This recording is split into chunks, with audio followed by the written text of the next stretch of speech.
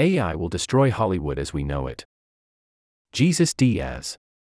Tom Graham was a couple of hours away from his keynote conversation with Chris Anderson on stage at TED 2023 in Vancouver when I Zoomed him in search of some definitive answers about AI. Drowning in artificial generative quicksand, buried in amazing news, week after week, I needed to grab his hand and come up for air before sinking back into the mud of the next generative artificial intelligence update. Graham is the CEO of Metaphysic, which has developed an AI technology to capture the biometric AI profiles of any human to deepfake them in real time. Remember, deepfake Tom Cruise TikToks and the resurrected Elvis, who won America's Got Talent? That's the work of Metaphysic. Graham's predictions of what is coming in the next few years left me, once again, in awe. Even if only 10% of what he said during our conversation happens, it would still leave me 50% amazed, 50% terrified, and 100% stupefied. I interviewed Graham last year from his home in Australia, where we discussed the future of generative AI. His testimony, along with others, informed a threat projection of how AI could unravel society in the next 10 years. The core of that projection is more or less what Graham discussed with Anderson. It seems like we are going to have to get used to the world where we and our children won't be able to trust the evidence of our eyes, he said on stage at TED as his own face morphed seamlessly into Anderson's face in real time. During this conversation, which has been condensed and edited, I was more interested in focusing on the bright side of things. We discussed the exciting future of generative AI, its effect on the entertainment and creative industries, the way it will empower anyone with a story to tell to create freely and without economical constraints, and how we will be able to capture our life experiences with the fidelity of reality itself. Fast Company. How's it going, Tom? Tom Graham. Great. It's been very hectic. It's just kinda beginning. I'm in the first session that kicks off at 5 p.m. FC. Okay, first tell me about the stuff with CAA. Earlier this year, Metaphysic signed an agreement with the world's largest talent agency to create AI-powered biometric models of its clients. TG. We did this Robert Zemeckis film called Here. It stars Tom Hanks, Robin Wright, Paul Bettany, Kelly Riley. It's a big cast in this amazing adaptation of a graphic novel by Richard Maguire. We did a lot of de-aging of the characters because the movie covers their entire lifetimes. It's both happening live on set while they're actually acting, and then obviously it comes out in the movie and looks amazing. Our partnership with CAA comes from focusing on using this technology in really interesting ways at the forefront of entertainment, but it's also focused on how we can empower individual people. In this case, it enables actors to own and control their data from the real world, their hyper-real identities, the biometric AI model made of photographic information captured in extremely high definition. As more and more people have access to generative AI that can create hyper-realistic human performances, how do we connect that with the reality of people who need to own their own performance? We can't infinitely use certain actors without their permission. That's a lot of what we work on with CAA. FC. Is the objective to help people hire Tom Hanks without actually hiring the physical Tom Hanks? Is that something that could be done? TG. You'd still have to hire Tom Hanks in every sense, but maybe Tom Hanks wouldn't have to turn up on set to actually film. That's definitely happening today, particularly in advertisements that involve sports figures who have way less time to be in content than, say, actors. There are lots of applications in which we are beginning to decouple human performance from the physical locality and the time. There are also some examples where people may still be on set and acting, but then there are lots and lots of shots that are not so demanding, right? It's just them kind of standing around. You don't necessarily need them to be there for a lot of those. FC. How is that going to affect the industry? TG. It's really going to change the way in which we create content, period, because ultimately using generative AI is 100 times cheaper than using 3D modeling and traditional VFX and CGI and all that. Ultimately, it's going to be cheaper than setting up a camera.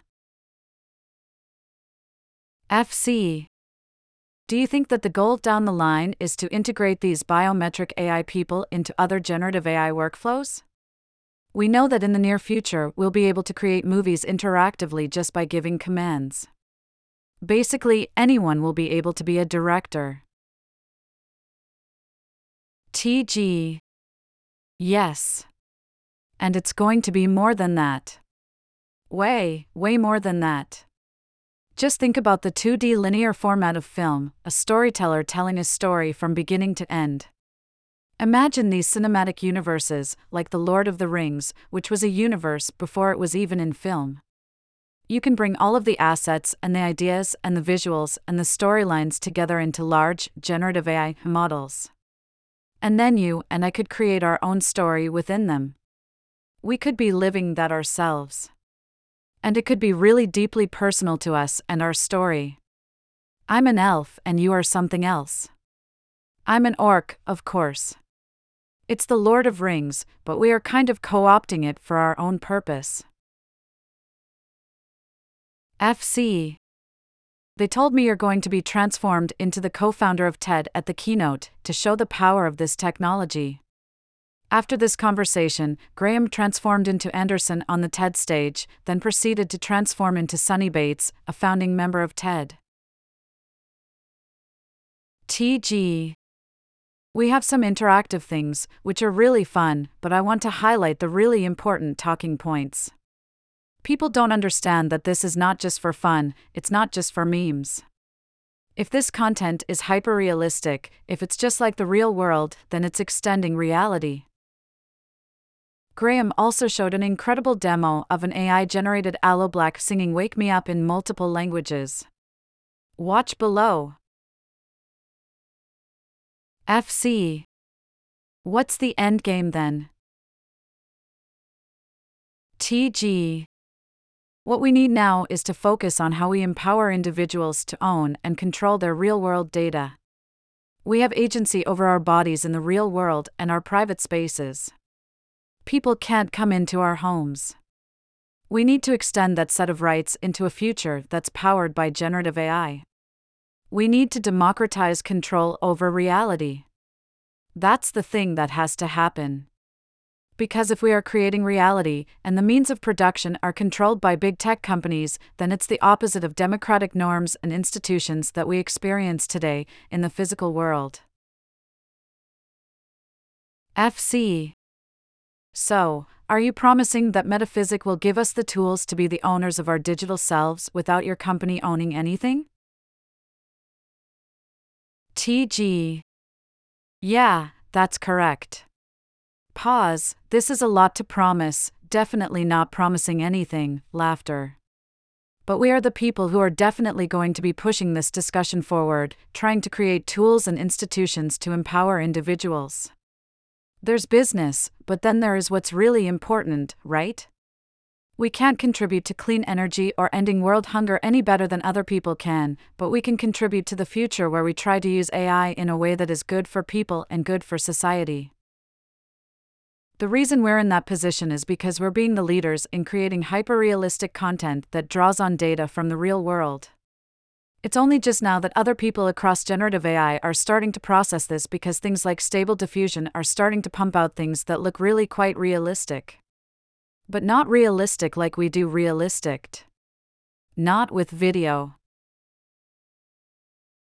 FC. But we'll get to that point. TG. Definitely. I think that there will be a real proliferation of content. I would say 2 years from now it will be happening on a regular basis.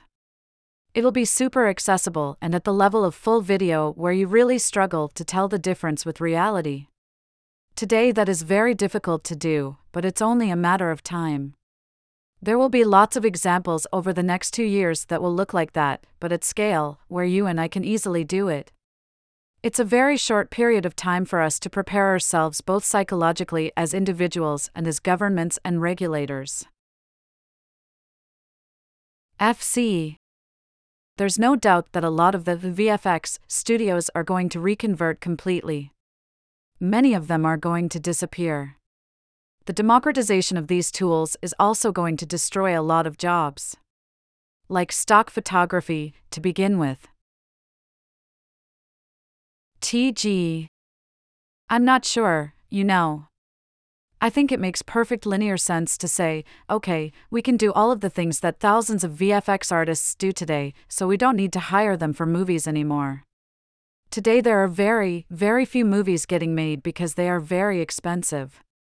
Studios and people with money don't have enough money to make lots of movies. But over time, these AI tools will lead to making more and more movies. If you take your $50 million budget and you can make 3 movies instead of 1 movie, then actually it's probably likely that there'll be a shortage of certain labor, right? People who are storytellers, people who are artists, they will begin to make feature-quality films that can be really good, for less money. They will not be gatekept by the money holders. I think that generally AI will have a profound impact on every format of job that we do as humans. But inside movies specifically, I honestly think that there'll be more people hired to create the content of telling stories than there are today. What will be interesting, however, is how that works with unions and collective action. That kind of stuff is not clear. FC. It's not clear at all. But also there are a lot of people out there who will be out of a job completely because of generative AI very soon. TG. I disagree. I think that the biggest category of job growth for the future of generative AI will be people who capture data from the real world and make that accessible to large AI models. If you think about what's inside those models today, it's not very good. We need to bring 1,000-fold more data into those models to really be able to do stuff with the finesse that filmmakers want to do today. People who contribute to stock photography today will just migrate to contributing to these models in exactly the same business model. FC. So where does it go from here? TG. It's beyond 2D linear, conventional media. The purpose of metaphysics is that everything about how humans interact with technology, every screen that you look at, every single thing that you do online, we focus on how this technology is going to change our interaction with all that, which is everything we do out of the physical real world. We talk about extending reality when it looks so real that in your mind's eye, it just becomes reality. It's about entertainment, but also every facet of human existence. We are beginning to decouple human experience from where and when it happens, its locality and its moment in time. You can capture data from your experiences in the real world. Maybe it's your kid's 5th birthday party. In the future, you can have that major event in your life in your catalog of life events, download it, render it out with AI, and fully relive that experience with exactly the same fidelity of the experience you lived the first time you were there. That's a lot of what we're talking about. FC. Extending your life, forever. TG. It's like electrical light. When it was invented, suddenly our world was brighter for 50% more of the day, right? That's a lot. We added 50% more daytime to our lives. We added more reality to our previous reality. With generative AI, we can scale reality even further. When it looks and feels so realistic that our brain processes it just like reality, we integrate it into reality. Ultimately, we can scale the human experience. That's a lot like adding more light to our world. And if we can add a better reality, that's also really going to change so many things.